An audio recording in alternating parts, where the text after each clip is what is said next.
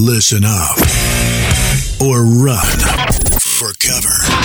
Dropping knowledge from the people who have it to the people who need it.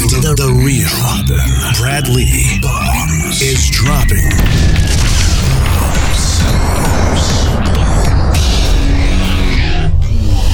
What it is, Brad Lee back again with another episode of Dropping Bombs, folks. Today in the studio, I've got a real treat for you. I want to make sure all the people are listening close. Get ready to go ahead and hit that YouTube subscribe and like button, and make sure you share this out with folks, because if it doesn't hit your fancy, guess what? There's people that you know that'll appreciate it. Why? Because I got Lance Graulich here. Oh, Lance, CEO of Ion Franchising's kind of like the perfect guest for entrepreneurs. You've been big in the startup. You've been franchise. You're into franchising. You consult franchises that grow into big ass massive names. Absolutely. TGI Fridays, Wingstop, Pink Box, Krispy Kremes. You've consulted like all of the, well, not all of them, but over 600. I've run most of those as well. So you're a damn good guest for my listeners. I call them the Bomb Squad. It's basically a lot of different entrepreneurs. Could be doctors, lawyers, chiropractors, construction workers, landscapers, restaurateurs, hoteliers, a lot of different types, and people that just are getting started in business. So I got a wide range of listeners, and I know that you're going to be able to drop some serious value on them. It says here that you started out in the family business on Wall Street. Absolutely. What does that mean? So I grew up in New York, and Dad was on Wall Street. His company was the largest over-the-counter trading house on Wall Street. So, at a young age, Dad was an accountant first, and I said, I think I'll be an accountant. And I thought to myself, maybe I'll just work on Wall Street with Dad. And I did it throughout the summers in high school. And as I got out of college, I realized, I don't know that I could sit in an office every day like this in the concrete jungle known as New York City for the rest of my life. Yeah. Sure, I can make a great living, but I'm creative. I could figure out how to make money in other arenas. So had an opportunity to head out west with a very close friend of the family that decided he wanted to get into the restaurant franchising world with TGI Fridays. So that's how my life went from New York, and packed up and headed west. So it's kind of just an accident.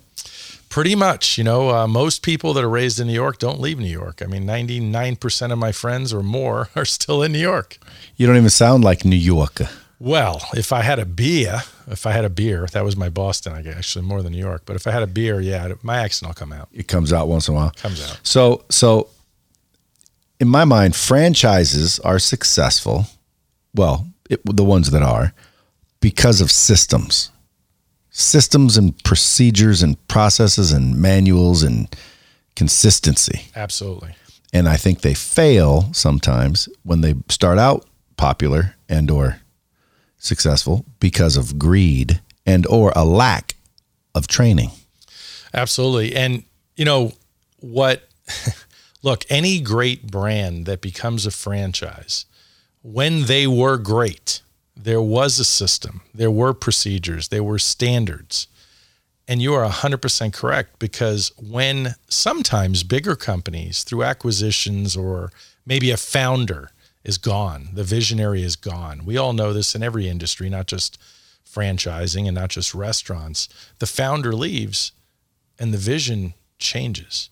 Maybe the core focus or purpose of the brand is dead now and gone, because if it's a number cruncher running the brand, I have a lot of experience in those stories where I join a company and I get in there and I see the CFO essentially is running the company. There's nobody really that understands the operation. Why do customers come to us? What do they love about us? What is our secret sauce, so to speak? And at the end of the day, things change. The chicken that people used to love is no longer the chicken people love. It's now a frozen, pre-cooked chicken. Why? Well, some bean counter figured out it was easier if we had pre-cooked chicken. And cheaper. Because it's cheaper, and it's no one's going to burn themselves or burn the chicken because it's pre-cooked, and it's just better for us. But is that better for the customer? Is that better for the brand? People need to understand, what is the essence of my brand? If you're a founder, you need to know that That's where vision comes from. What is the essence of my brand? Why do people care? And if you don't know that, you're never going to be successful in the long run. Especially in the food business. Absolutely true. I'll give you some examples. Taco Cabana started out, boom, long time ago. It came and went. I haven't seen it around. Maybe it's just out of business. Yeah. But Taco Cabana went in there first couple weeks, man, the food was delicious. Started telling everybody, dude, you been to Taco Cabana, you better go to Taco Cabana. A couple months went by, went in, not that great. Went in, not that great. Went in, this place is shit. And I literally said, dude, it seems like they lured us all with great quality, fresh ingredients. And then once everybody was hooked on it, they just switched it. Yep. Is that what happens? You know, there are definitely brands that do that, and some of them do not do it intentionally.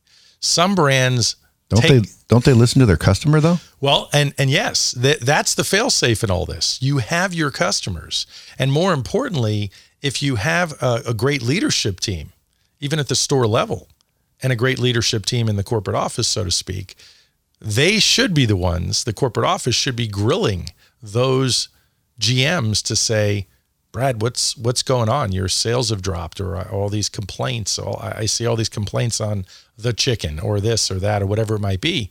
But sometimes they don't listen. Yeah. They just don't listen. Someone makes a decision and they think it's just better for them and, better for the corporation. They know better. How could the GM know better than me, the guy with the MBA? You ever heard of Grimaldi's? Of course. Delicious pizza. Absolutely. Unbelievable pepperoni. One day, my wife and I are in there, and I'm eating the pizza, and I said, something's different. She said, I don't think anything's different. I said, they changed the pepperoni. She takes the piece of pepperoni, she tastes it, she goes, tastes the same to me. I said, this is different pepperoni. And that's the main reason I went in there is their pizza was kick-ass. The pepperoni, I don't know if they made it themselves or what it was, but the pepperoni was crispy and delicious, but it was just not the same pepperoni. She bet me it's the same pepperoni. Waitress walked by, said, hey, did you change your pepperoni? She looked around both ways like this. And she said, yeah, we just changed it. I can't believe you noticed.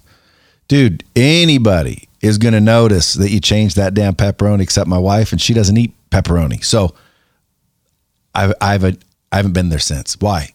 Over pepperoni. One change can kick you in the dick. Well, surveys have said that regarding restaurants, that people are going for so few reasons.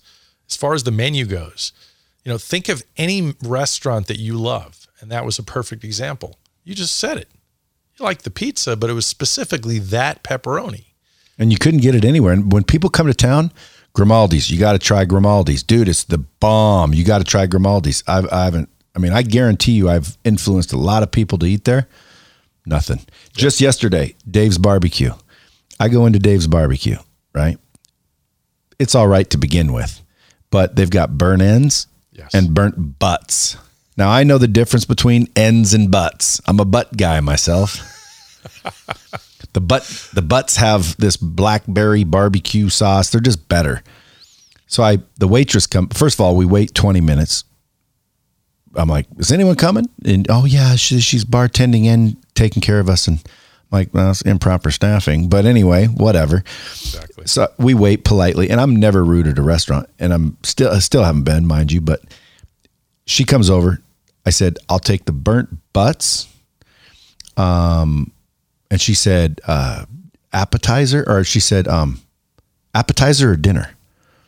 I said, well, I just want a lot of them. I said, you know what? Just give me 3 of the appetizers, burnt butts with the little shoestring onion ring things. She said, okay. They bring out burnt ends. I said, oh, I wanted burnt butts. She said, no, you ordered burnt ends. And I said, uh-oh. No, I ordered burnt butts. I know the difference. Like the butts have the blackberry sauce. She goes, you ordered burnt ends. Oh boy. I said, ma'am, I pointed at the menu. Go get the menu. She went and got the menu. I pointed right there. It says burnt butts. She said, you said burnt ends. Still went on, huh? I'm like, okay, maybe I said burnt ends. I said, and I'll keep and pay for these, but I need 3 orders just like this of burnt butts. She said, we don't serve sides of burnt butts. Oh, geez. And by the way, dude, I've eaten there a dozen times and ordered the burnt butts, exactly what they're sitting there on. So anyway, she sat there, began to argue me. I said, you know what? Let me get a check. I got a check. I walked out. I'll never go back there. It's customer service. How important is it? It's what's called a moment of truth. And there's moments of truth that I teach to people in customer service training where, look, the customer isn't always right, but the customer is always the customer. And do you want to get rid of somebody? What does the lifetime of a customer cost? Especially me. You know what? Probably once at least a month, I ordered probably about $400 food to feed all the employees here. Exactly. Lifetime cost or value of one customer. By losing you, they lost how much annually? Probably 8. Let's be conservative and say 5 G's. Yeah. Amazing over that. Yeah. Stupid. And because again, I'm keto mainly, and it's like I can eat the shit out of barbecue all day. Yep. And I feed the employees here every Friday called Free Lunch Friday. So it's about $400 or $500. That's what the budget is. It's usually $700-800 actually. Right. But that's why I said 5 to be conservative. It's usually more, but every probably 3rd Friday I'm ordering. So do that a year, about $5-6 grand just to feed my team. And then I also go there because it's the only thing around here. There's not much around here. So I shoot down there a lot.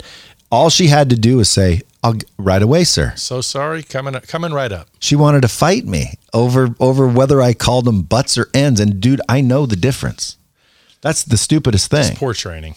Yeah, and I'm going to get into some questions like, the top reason people should buy a franchise. I want to pick your brain in case there's some people, thinking about a franchise. But at the end of the day, if you are thinking about a franchise or perhaps want to franchise your business because it's successful and you think you can scale and duplicate it and franchise it out, you can call Lance. That's what you do now. After you've built them all, you're like basically semi-retired, but you're like, hey, dude, I'll still help people. So that's Ion Consulting. Absolutely. So folks, just in case I didn't say it already, Ion Consulting, you can also follow them. You don't have you have an Instagram. Ion Franchising. All Ion Franchising. Yeah, I might give you a little bit of advice on building a brand online.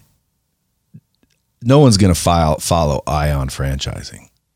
They don't follow companies. People follow people. Yeah. Yeah. You should be at Lance Graulich. I should change my name and add franchising to it. You should be Lance Graulich at, Ion Franchising. Because you go look me up, I'm Brad Lee. I'm not Lightspeed. Right. I'm not Closer School. I don't even have those accounts because, I do have an Instagram account, but I tried pushing my company account and it just wouldn't grow past 5,000 people. I couldn't do it. Duly noted. And I was pushing. Duly noted. Yeah. So dude, you want people to follow you and then they will know that you do that. But folks, listen, pay attention. If you guys are starting a franchise, this dude's one of the top experts. They hire him for big dollars to go in there and consult on how to do things right to grow a franchise. So if you're looking for a franchise or you have one and you're looking to scale it or even probably correct it, you went in and took franchises over and kind of corrected them. Absolutely. What's the worst one you've ever seen? There's been a lot of bad ones. Many years ago, Fat Burger, right? Yeah.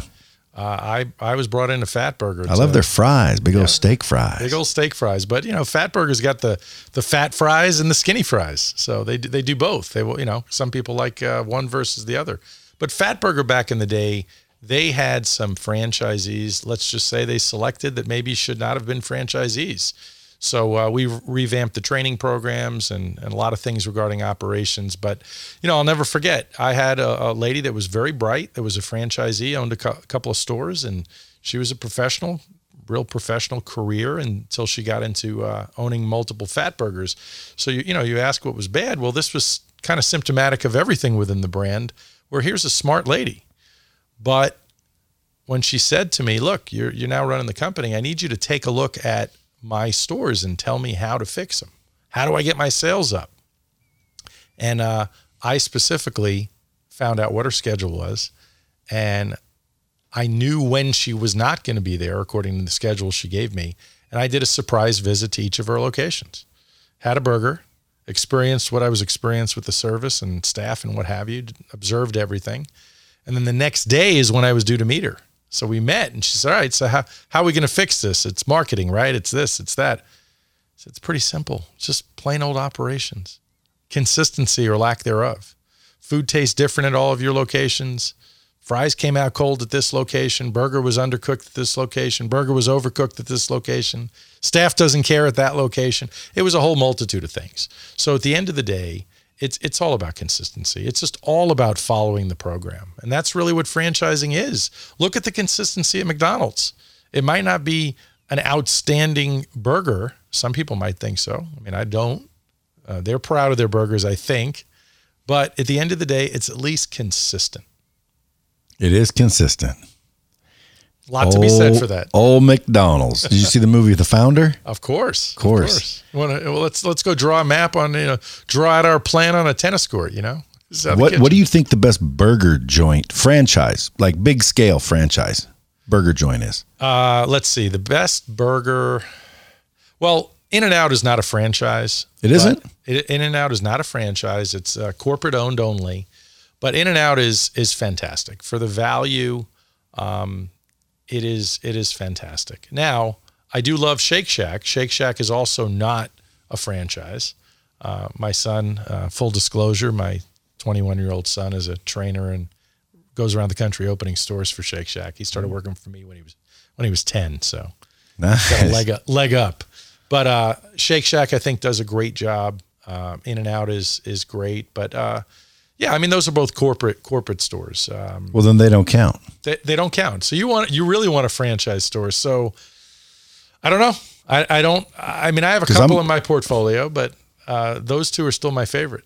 Well, they're not franchises, so no. you can't count them. You can hold me to it. Well, because based on consistency, how do you get consistent in 700 stores around the country with all of those individuals, all of those different types of leadership, teams?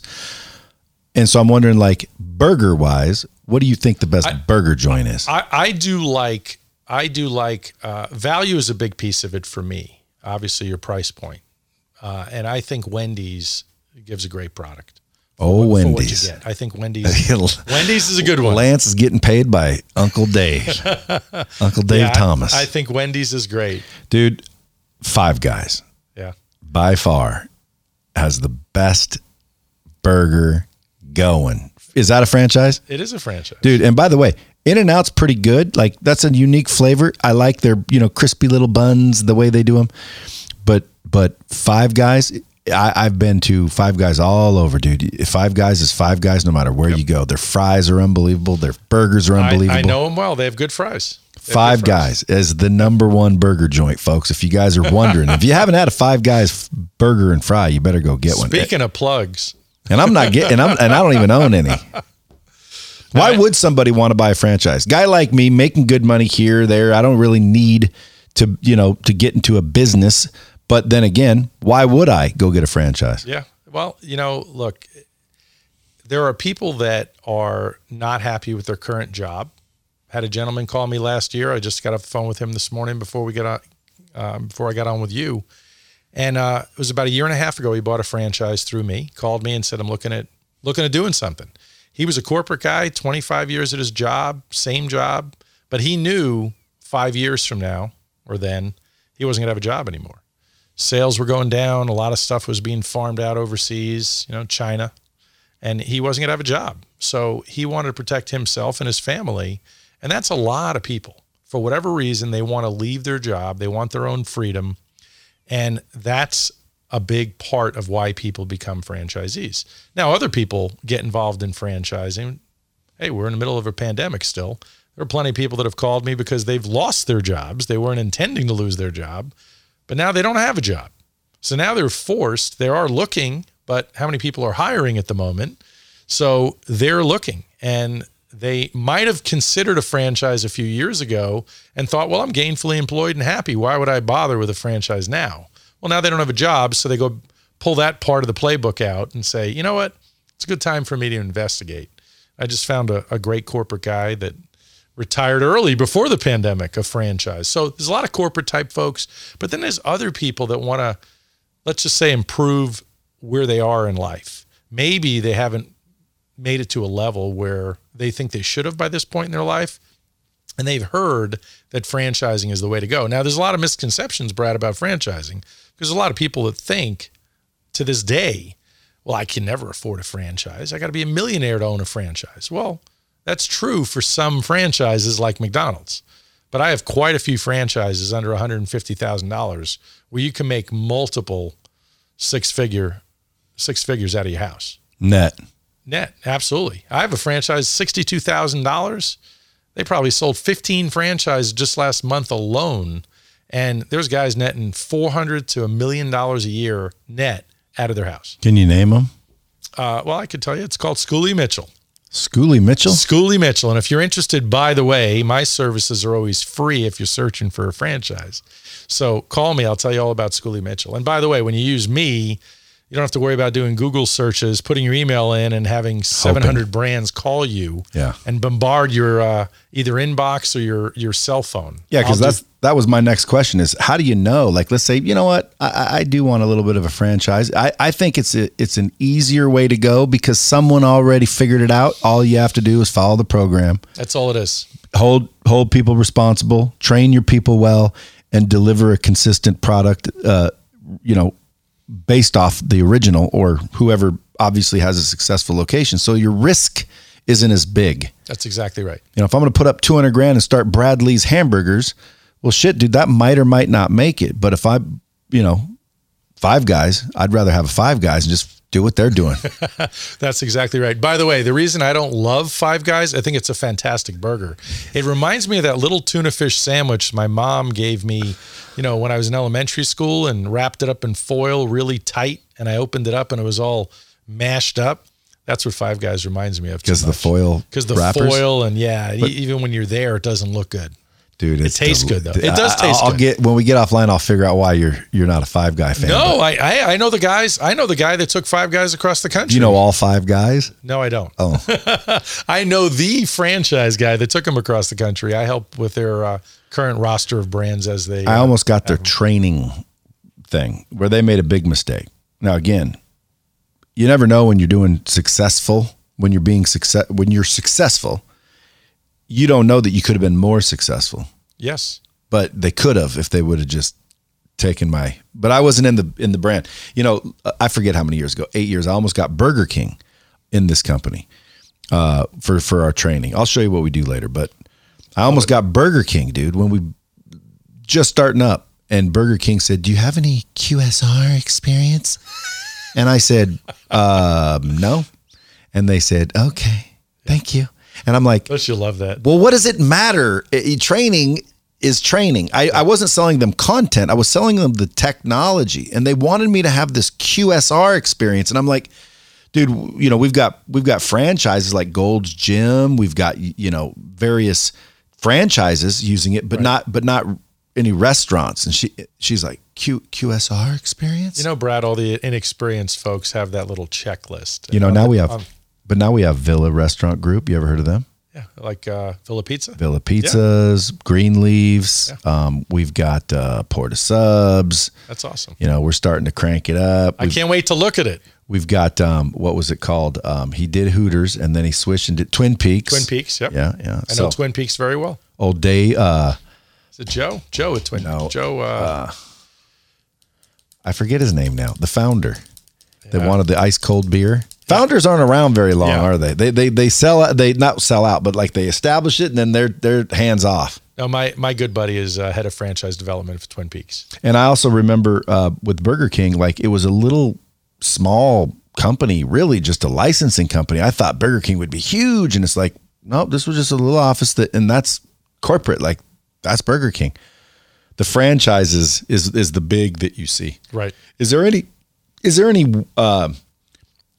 way to like get in early, identify a winner to begin with? Like before Burger King had 1,000, so you could end up with 1,000 franchise or locations yourself. Yeah, part of it, honestly, and this isn't just a plug for me, but this is reality.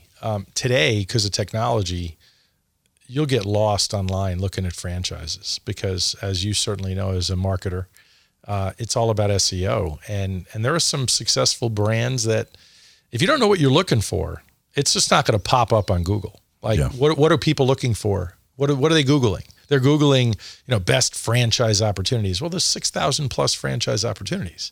How many of the 6,000 are showing up in your top 10? Are any of them scams? Yeah. No. Well, franchising is heavily regulated by the federal government. That's another thing. Why? Why so heavily regulated? It started in, I think it was the 70s. And it started because there were some problems, as I recall the story, there were some problems way back when with businesses making certain claims, or companies making certain claims saying, you buy a franchise and this is potentially a result. Well, the government got a hold of that, or the Federal Trade Commission got a hold of that and said, we can put together a document that is now called the Franchise Disclosure Document, the FDD, and there's 23 items to it. What is the average build out? And these aren't necessarily pro forma items. This is history. This is truth. What did it cost to build that Wendy's? It was X amount of dollars to what's the high side of it. So it gives people a range. There's also an earnings claim in there. Within the earnings claim, it'll tell you either sales of a certain amount of franchisees, so basically you can predict, looking at a franchise disclosure document, you can create your own business plan based on your market. And then you have the ability, and this kind of falls into what you were asking earlier, well, why a franchise? There's a validation process to franchising or buying a franchise where, Brad, at the latter stages, if you decide you really want to buy XYZ franchise, one of the last steps when the corporation likes you a lot, you like them a lot, is, hey, Brad, by the way, here's a list of all of our franchisees. Why don't you call whoever you'd like and ask them whatever you'd like? And when you talk to those folks, are you going to see yourself in those people? Are these people you want to hang out with? Because you're going to be with them a lot in the future, not just the annual convention. These are people that are going to be part of your group that you're going to want to call and discuss best practices with. So at the end of the day, that validation stage becomes key. So you can make a good determination as to, do I see myself in this franchise? Because with that disclosure document, they're not allowed to put in there things that, when independent owners are selling businesses, they can say whatever they want to say technically, but in franchising, you can't. It's got to be the truth. It's got to be the truth. And in the beginning of every FDD, it says nothing oral, verbal, or implied or otherwise should be taken as gospel. Doesn't say that exactly, but you can't trust anything unless it's in this particular document known as the franchise disclosure document. So if I'm looking to buy a franchise, I want one of those, or they're mandating. You have to receive one, and then you have a 14-day cooling off period where even if at that point you're ready to sign a franchise agreement, which is specific to your location and whether it's a multi-unit deal, single unit deal, what have you, you cannot sign your franchise agreement for 14 days after the time that you've literally received that franchise disclosure document. What's the average ROI on a franchise? It's kind of hard. It's very difficult to say because there isn't one book or Bible, if you will, that publishes any of that. The franchise disclosure document would. Right, but they're filed with different states. So, we can go brand by brand. Like I have brands that, let's back up. The item 19 or the earnings claim, or sometimes called the financial representation section, they're not necessarily giving you a net. In some cases, they might disclose sales. For example, I have a very popular staffing company, Express Employment Professionals. Been around a long time, 850 locations across the country. They say in their franchise disclosure document, which is also in their marketing materials, but there's a little star next to it because it's in their franchise disclosure document, that a mature office will do $6 million a year. A mature office. Mature office, I happen to know from them, is open 5 years or more. What's the profitability off that? Well, in the staffing business, could be 10%-ish. So you net $600,000 a year in a mature office. So there's some real facts for you. Now, there are some people that are, like, I would imagine if you were an Express franchisee, you will definitely hit the average and probably far exceed it because you're you. Same thing with me. Any franchise I've owned, I've been a top performer because that's just my nature. What about if I were to say I want to buy one right now and you were going to be my partner, I was going to give you half the money for selecting the one for me to buy. Would it be Schooley Martin? Schooley Mitchell? Schooley Mitchell. Well, I mean, that's a low cost, amazing franchise where virtually anybody can save $62,000. And quite honestly, with SBA financing, you're talking 25, 30% down payment. And almost anybody can save to become a Schooley Mitchell franchisee if they choose to. I would have to get back to you to think of the best one that I would get into. I could tell you there's one that I'm looking at right now doing with a partner in Las Vegas that's called M3. And M3, it's M3 Linked. And M3 Linked is for entrepreneurs.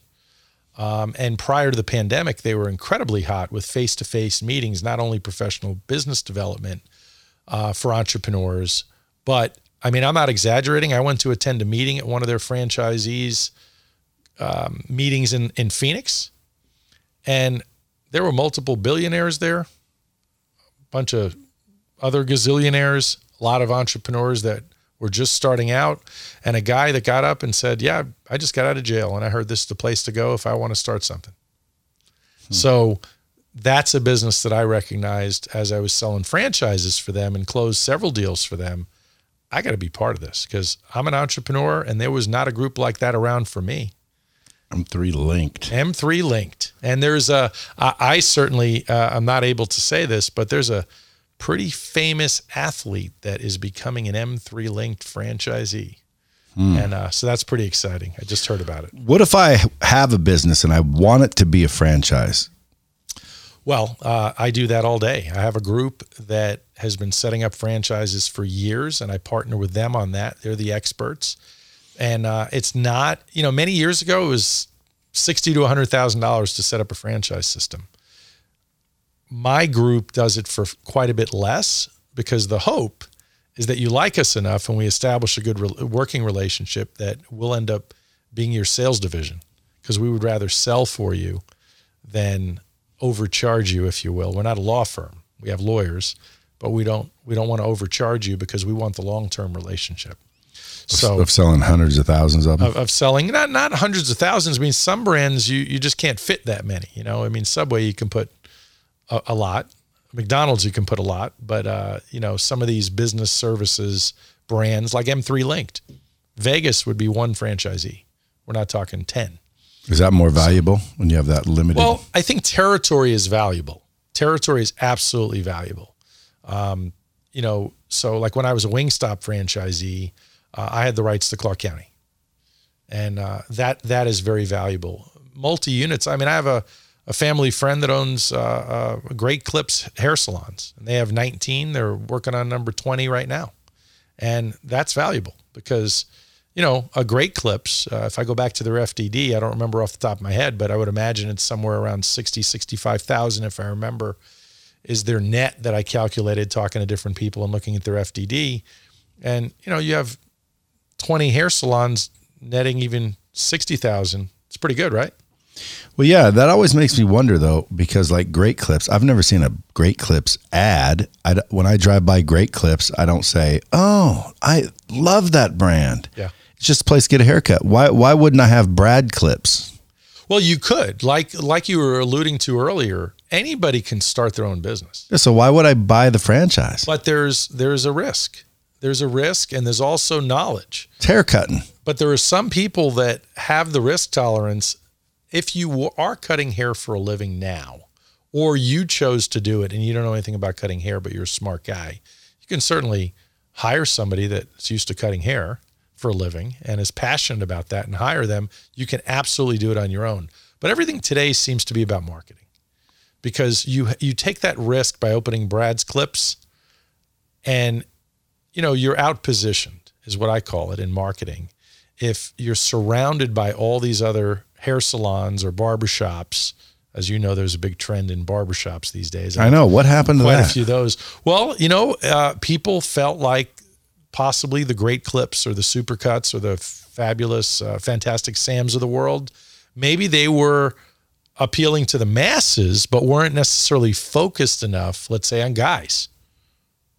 specifically the men that want to get, the certain cut.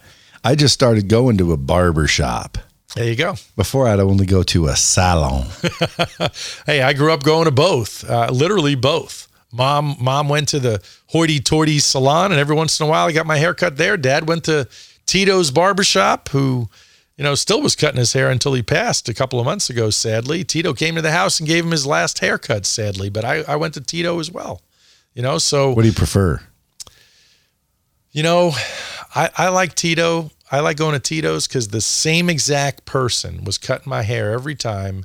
At the salon, it was always a lady. Tito, I can be a guy, and we could talk about soccer, and we can talk about what our favorite beers are, and what we did last night, and how's that girl you're dating, when I was a kid, all these things. So Tito, look, I never told anybody that story, but Tito was my man. That was a fun place to go. I'm preferring the barber shops. Absolutely. Absolutely true. But, so to answer that comment though, further, franchising is if you have a fantastic brand that has some semblance of success. I have a now famous cheesesteak brand I set up for franchising based in Atlanta. And all he had was one location. But he's got hundreds of thousands of people on Instagram already following him with one location. That proved to me, and he had 7 million impressions. He showed me his back office, so to speak, whatever they call it on Instagram. Like, you got 7 million people looking at each post. What the heck? What are you, the Kardashians? And selling cheesesteaks. So, of course, you can parlay that into a successful franchise venture. But then he pulled back and started opening corporate stores again because he's so successful. Do it himself, like In-N-Out. Well, why wouldn't you? And he's going to. But you get to still, that's the beauty of franchising also. While it's pretty rigorous and governed by the federal government, that control is good for franchisees. You can't be loosey-goosey with it. You can get in trouble. There have been greedy people that have been franchisors that maybe sold too many franchises too quickly and couldn't handle it. You got to get shut down at some point if you're doing that and taking people's money and not producing and not being available, not giving them the support. But again, that's where the validation comes in. You can ask other franchisees how they've been treated. Keep your eyes wide open when you go into any business transaction and figure it out. Well, how many have you sold? Well, wait a second. You have 2 people in the corporate office and you sold 150 franchises? Is that bad? Well, if you don't have the support, I'm in your office and I know you have an awful lot of support right here. But why do you need support? Well, don't you have the manuals and everything? Well, let's put it this way. This is a perfect topic for franchising. The 2 biggest things that a franchisee would complain about if they're not doing well is support. Maybe they were trained properly, or maybe they didn't think they were, but corporate will show you the checklist that says, because, in franchising, systems are all about checklists and protocols, and whether it's online training that everybody's gone to today, have you completed the training? Well, every brand keeps the data on Brad to say, he went through training on this day. He completed this training. We taught him how to take out the garbage. So he can't tell us he didn't. But yet there's still problems down the road. Well, what is the problem? Have you not gotten the support, meaning nobody's visited you to catch you doing things right or wrong? So support overall, not everybody comes out of the gate doing fantastic. They just don't. I opened my first Wingstop in Las Vegas. I did $5,000 the first week, probably about the same the second week. Why'd you pick Wingstop?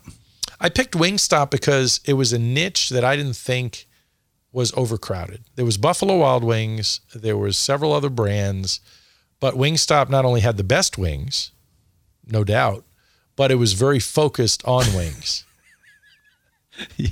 You say no doubt. There was no doubt. Wings are wings pretty much, aren't they? No, it's the way they cooked them. Oh. I could tell you how Buffalo Wild Wings cooks them compared to Wingstop.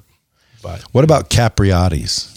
Capriotti's I love. Capriotti's is, as a matter of fact, the old head of franchise development for Wingstop is doing the same thing at Capriotti's. Yeah, because Capriotti's is real proud of their brand. Capriotti's has done an outstanding job. I mean, maybe they've made some mistakes over the years like all brands have, but I think Capriotti's is a fantastic brand. I have several friends that are multi-unit franchisees of Capriotti's. Hey, look, the Bobby, the Capistrami, outstanding sandwiches. I think the Bobby won Best Sandwich in America one year.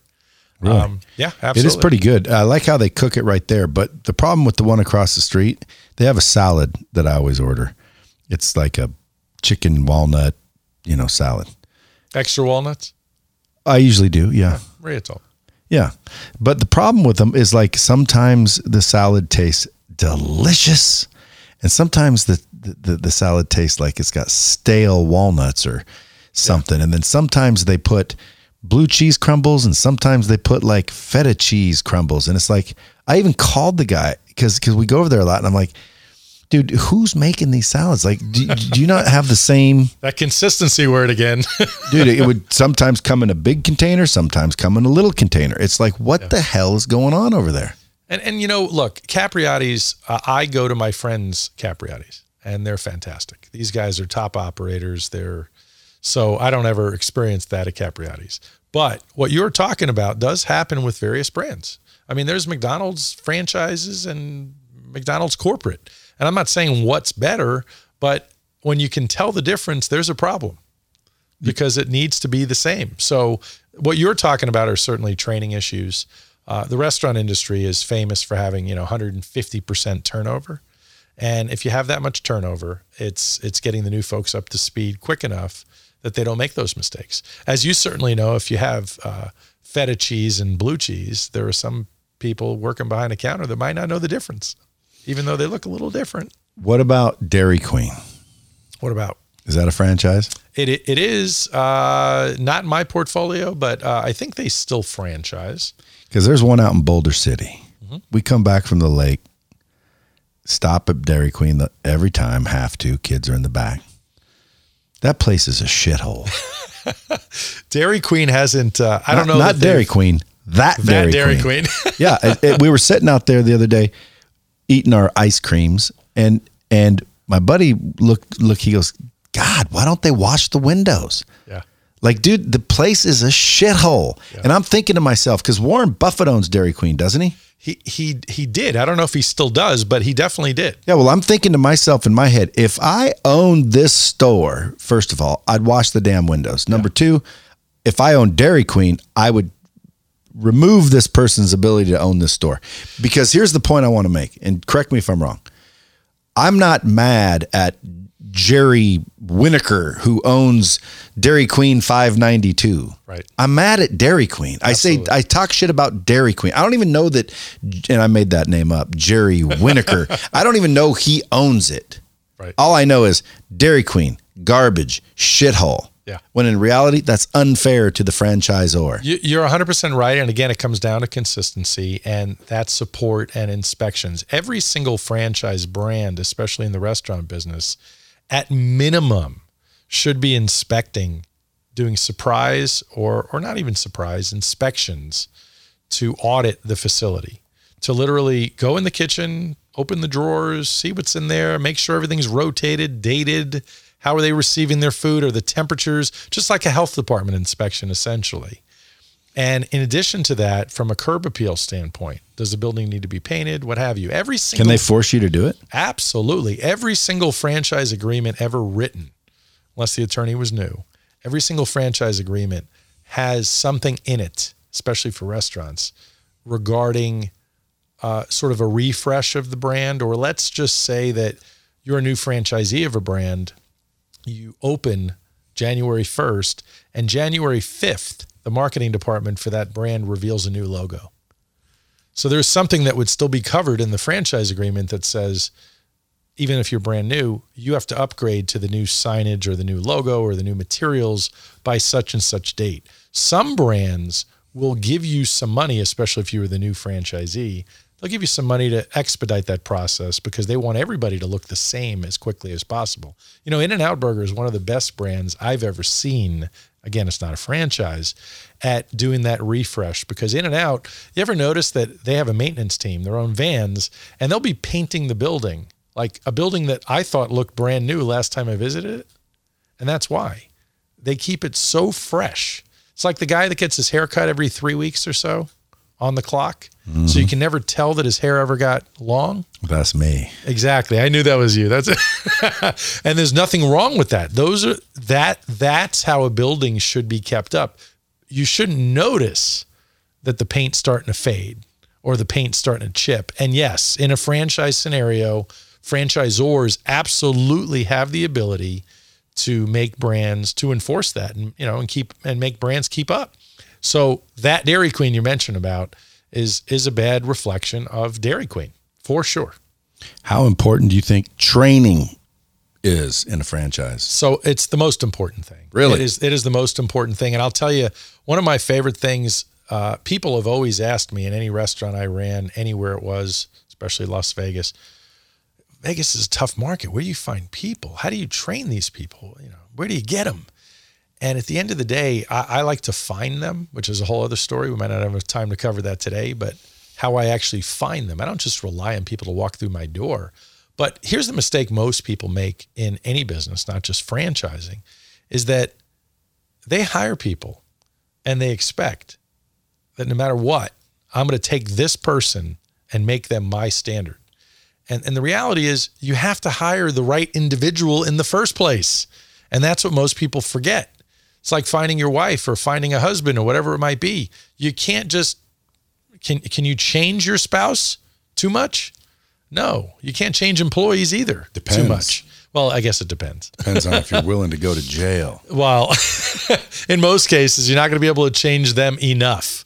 So training is the single most important thing, period. Whether it's a franchisor. That's a bomb. I like it. Whether it's a franchisor training a franchisee or a franchisee training one of their employees. Well, what you don't want is your customers training your employees. No. And what you can't do, never train on your customers. And the crowd goes wild. Well, a lot of people do that. They do. I walk in, restaurant, listen, that's the same cash register as every other cash register in the whole world. And this some bitch is sitting here waiting 3 minutes to find the no onions button. It's like, are you serious, dude? Absolutely. Can like, I'll take the onions off. Like it's, Yep. Like, dude, it's the same cash register as every other one in this person. And you got to think like, They hire you and then train you using customers. Never do that. Can never do that. So training, to answer your question, is the single most important thing. And that's where people fail. Do franchisors know that? Absolutely. The best ones do. And look, the deal is anytime somebody comes to me and wants to buy a franchise, I told a lady this just yesterday. I tell everybody this. I am looking at you like you're my sister. And I'm only going to sell you a franchise that I believe you should buy. I literally told somebody the other day, they were looking at IV infusion brands, and I represent several of them. And there was one that I wouldn't show them. And they said, well, why aren't you showing me the third one? I said, well, I'll show you the third one, but they've sold too many. And I don't think they have a deep enough bench, deep enough team. And I'd rather them get 10 more open, and then we'll talk about it. What about Dunkin' Donuts? Dunkin's always been it's been thought of as a pretty solid franchise brand for many, many years. My problem with Dunkin', I was a Krispy Kreme guy as a franchisee, as a partner, and helped open, we did Nevada and Utah. And so I was still on a list, I guess, in the donut industry when Dunkin' called me and gave me first crack at the Vegas market. Because as you might or might not have known, Dunkin's failed in Vegas multiple times. Dunkin's failed in a lot of territory, well, several territories, some cases more than once. How do you fail with donuts? Well, their donuts aren't that great, which is why they probably... Dude, every donut's great. Well, I don't know that that's the case. Although Pink Box is better. Well, yeah. Those cronuts, they're not allowed to call them a cronut because someone owned that word, but it's a cronut. I got a cease and desist letter at Pink Box. From saying cronut? Yeah. Yeah, and we never did, though. We never did. No, you guys call it something else. No, we were calling them, internally, we'd call them crow dough, or we'd even say croissant donut, whatever it was, but we would never call it a cronut because I knew that they had a patent pending. Their trademark was pending. I looked it up. Ansel, the bakery, his bakery in New York that invented them. When we opened Pink Box in December 2012, and there was a couple of months afterwards, lady comes in one day. We were busy. I'm working the line, original Lake Mead and Buffalo store. She said, "Hey, you guys got any cronuts like that bakery in New York?" And I said, "I have no idea what you're talking about." So I didn't think anything of it. A couple days later, somebody else came in and asked the same question. I finally went back to my head baker. I said, "What the heck is what's a cronut?" And we Googled it, of course, and realized that we'll figure this thing out. And we did. So you can make that. Figured it out. That's where I heard of it. Pink box. We figured it out. We were the first ones in town to have it. We definitely never called it that. Our customers would call it that on our social media, but we would never call it that. So I get the cease and desist letter from their attorney in New York. And I called her back, and I called her. I had her number. I said, "Hey, just want to let you know, I can't change anything here. We serve a product that might be similar to yours, although I've never even had yours. But we do have a croissant donut on our menu. It's not even on our menu, actually, at all. It's not even listed anywhere because we can only make a couple hundred of them a day. We sell out so quickly. So why advertise something that people already knew we had and we were selling out so quickly?" So I said, "Yeah, some people made mention of a cronut on our social media, but I can assure you it's not us." So she called me back. She said, "Yeah, don't worry about it." That was it. Well, I heard of it at a Pink Box, and I'll tell you right now, dude, those are good. Yeah. Those will cause me to jump off my diet. They definitely soak up some shortening for sure. So is that why they're so good? Like a croissant. Well, it's the butteriness, just like a croissant that's in there as well. With that glaze or whatever else you get on it. It's unbelievable. Maple cronuts, or whatever they're called. You guys call them something, I forget, but that didn't. I just keep calling them cronuts. I've been at a Pink Box several years now, so I don't know what they call them these days. So when you get out of places, do you just say like, buy me out, or you sell your shares? That's what it was in that case. Yes. So another question, like it says here, ask. This is somebody telling me to ask you this. Ask him how to become a millionaire. I figure you must have some funny ass answer. No, actually, it's not so funny. It's all about in the franchise world, because the average person cannot successfully think of all the components to create and launch their own business successfully and become a millionaire. It's just, there's just too many pieces to it. I would assume you would agree. The average person just can't do that. I'm the wrong one to ask. I think anyone can, they just don't. Well, I think I'm like you though. I do think anybody can be a millionaire and create a business. I think everyone is a millionaire. They just have two types. You have a million excuses, or you have $1 million. Exactly. So I believe that using the franchise system, anybody can become a millionaire if they choose to, because now you're borrowing somebody else's system, someone that has a responsibility, because to sell more franchises, a franchisor has to make sure you're successful, because if you're not, number one, they now have to disclose that in their franchise disclosure document. We had a unit close. We had a franchisee. Well, why would they close? Wrong location. They weren't following the rules. Like, dude, you pop up a Five Guys next to a Five Guys, I'll bet you it freaking still succeeds. The problem is always about operations and people. There are plenty of people with money that open a franchise and think they can walk away and let somebody else run it. Now, it's true you need to work through your people, because you can't be there all the time. But a lot of times you're not hiring the right people to begin with.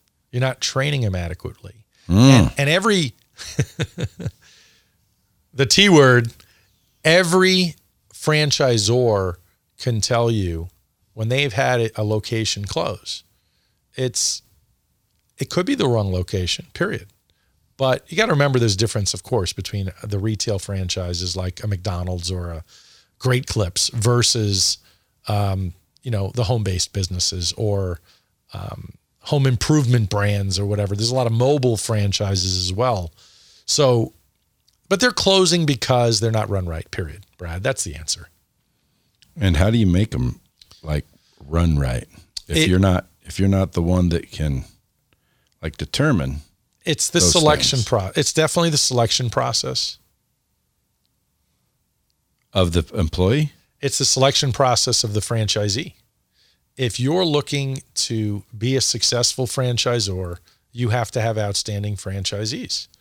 So franchisors would tell you, just like my first marriage didn't work out, they've picked franchisees that didn't work out. So just bad marriage to begin with. Bad marriage to begin with. Business is like marriage. Do you have any tips on selecting these people? Well, a lot of that has to do with the process. Most franchisors do have a pretty lengthy process of how they select. It starts with that first phone call and ends with validation. Well, all the things in between are like a discovery day. Before a pandemic, every solid franchise brand would make Brad get on a plane or get in a long car ride, depending on where the franchisor is. And as one of the final steps, come visit the corporate office of Five Guys, do the tour of the Five Guys corporate office, meet the executive team, right? Yeah. And that's what would have to happen. And at some point at the corporate office, you're going to go out to dinner, you're going to go out to lunch, you're going to grab a Five Guys burger with them if you're looking at Five Guys, and they're going to go, I don't know if I like that guy, Brad. He shouldn't be a franchisee for us. Someone's going to determine that and not offer you the franchise. Can they revoke it? Well, in most cases, it's sort of revoked at Discovery Day.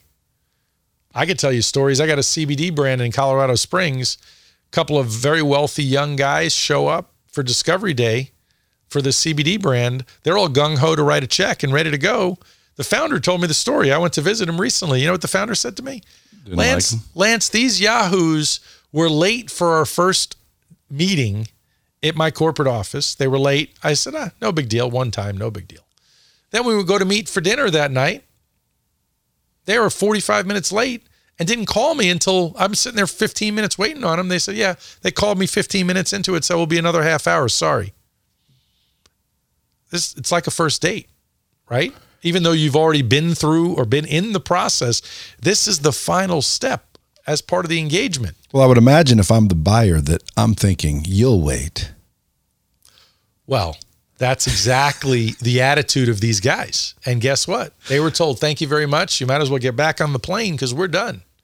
Because great franchisors are never desperate to sell a franchise. The good ones. Because basically they're handing you a station to make money. That's exactly right. And you asked the question about being a millionaire. There are quite a few franchise brands that I have that, you can make $1 million with one business. I mean, there's Fast Signs franchisees that are multimillionaires. And look, you asked the question earlier about why buy a franchise. Well, there's a great market when you want to exit. You can sell a franchise for 4 times your cash flow. Typically, you're 3 to 5 times cash flow. So if you're that franchisee that owns some great clips that are doing really well, and you have $1.5 million cash flow, and you want to go sell when you're ready, even though you've made nice income for all these years, you're just done. $6 million you're selling it for. And what was that? What did you do? You worked really hard for the first 2 years, maybe, and then you coasted because you worked hard. I know so many people like that. Some work harder than others, but like my dad always told me, there's no such thing as like, why retire? Put yourself in a financial position where you can retire and don't. Yeah. It's always fun to play around still. Keep doing something. Look at Warren Buffett. How long ago could he have retired? Shit. He loves what he does, and that's me as well. What is the top book you would recommend for any entrepreneur or person thinking about doing business? Jeez. Well, in leadership and management, I started off with the 1 Minute Manager. You like that one? 1 Minute Manager is one of my favorite books ever, and that whole series. 1 Minute Manager, 1 Minute Manager Meets the Monkey. There's all these different books. But the other one is, because customer service, I think, has always set apart my concepts versus everybody else's. And that's why Pink Box launched so successfully. That's why Wingstop did. That's why Krispy Kreme did. Because our customer service was always outstanding. And Raving Fans, that's the other book. Raving Fans. Who writes that? It's, I forgot who the author is, but it's on my bookshelf. Raving Fans is a book that talks about how you want to create raving fans. Those are your ambassadors. Now, that book was written before the internet days. Now, today, you want those raving fans more than ever because now they have a place to go typing away on all these different places, in all these different places, of how wonderful you were or not. Or not. And that either builds you up or breaks you down. You can get cracked on Yelp pretty easy now. Absolutely. But customer service still to this day, people forget about.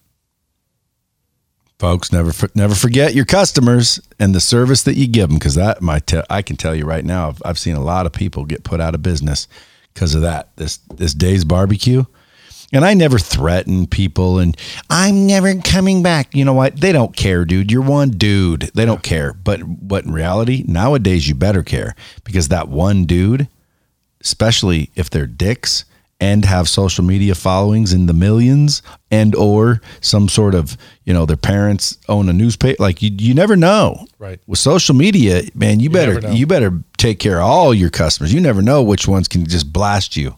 That's it. And it's usually the dicks that are blasting you. The people that love it aren't usually the ones going to Yelp going, oh, it's fantastic. It's usually the dick that goes to Yelp because they're pissed. Unfortunately, and that's just like the nightly news. If anybody watches that anymore, it's always the negative stories. Never fireman rescues the cat out of the tree. It's always, who died, or, what crashed where, and, how awful the pandemic is. Now, last question. If you're a franchisor, who should you vote for? Boy, that's the tough political question. I don't know the real answer to that. Trump. I can tell you this. I can tell you that it's quite a few business folks that I know that look at Trump's attitude, I guess you can say that, being very obviously pro-business. That's right. And so that's the short answer, is that Trump. You heard him, folks. I would say it's Trump. Folks, you guys got to go follow this dude at ION franchising on Instagram, Facebook, Lance.Graulich. But that Graulich is almost, it's Graulich. That's correct. Go follow him on Facebook, Instagram. If you guys are looking to get help in the franchise business, go do that. You got to have a book coming out, don't you? I'm working on a couple. You need to do a book. Yeah. You need to do a training course, actually. Absolutely, I do. But let's talk about that later. Sounds good. I appreciate you coming in. Appreciate your time, folks. As always, share this out. Keep it real. This is Dropping Bombs with the real Brad Lee. Subscribe at droppingbombs.com.